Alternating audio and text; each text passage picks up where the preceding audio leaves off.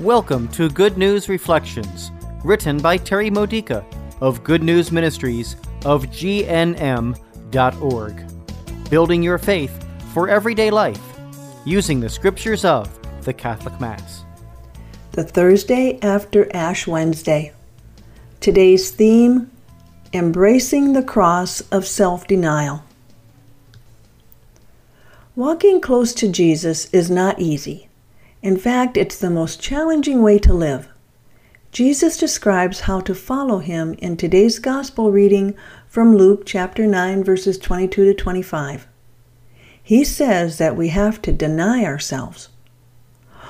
Phooey, that's no fun. No one likes to embrace their crosses, not even Jesus.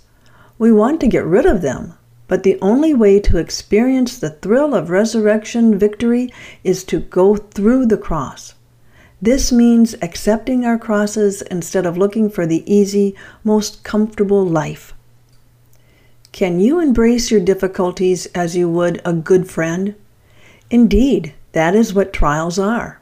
They are good friends if we let them bring us closer to God, if we let them mentor us into greater holiness, if we let them stretch our ability to love and to forgive those who make our journey unpleasant. This is what it means to deny ourselves. It does not mean ignoring our own personal needs, nor does it mean treating ourselves poorly. It does not mean that we become our own worst enemy. Denying ourselves means that we lose our lives, as Jesus describes it, in the crosses that we embrace rather than fight to protect the lives we'd prefer to have. Don't we want everything to go our way? And when things don't go our way, we want to cajole and manipulate and pray and plead to protect the illusion of how our lives should be, right? We could, if we put enough effort into it, shape our lives into what we think is best for us. But what is the cost of that? Jesus says it destroys us. We lose touch with God. We lose human relationships. We lose ourselves in the process of getting what we want. In today's first reading from Deuteronomy chapter 30, verses 15 through 20, Moses invites us to choose between God's ways and our own ways. He points out the advantages and disadvantages of our decisions. Of course we want to do things God's way. We know that He's smarter than we are. But embracing our crosses and denying ourselves is painful. Oh, so painful. There is only one way to do it.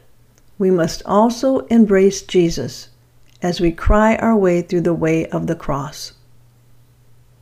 As we proclaim in today's responsorial psalm, "Happy are we when we hope in the Lord."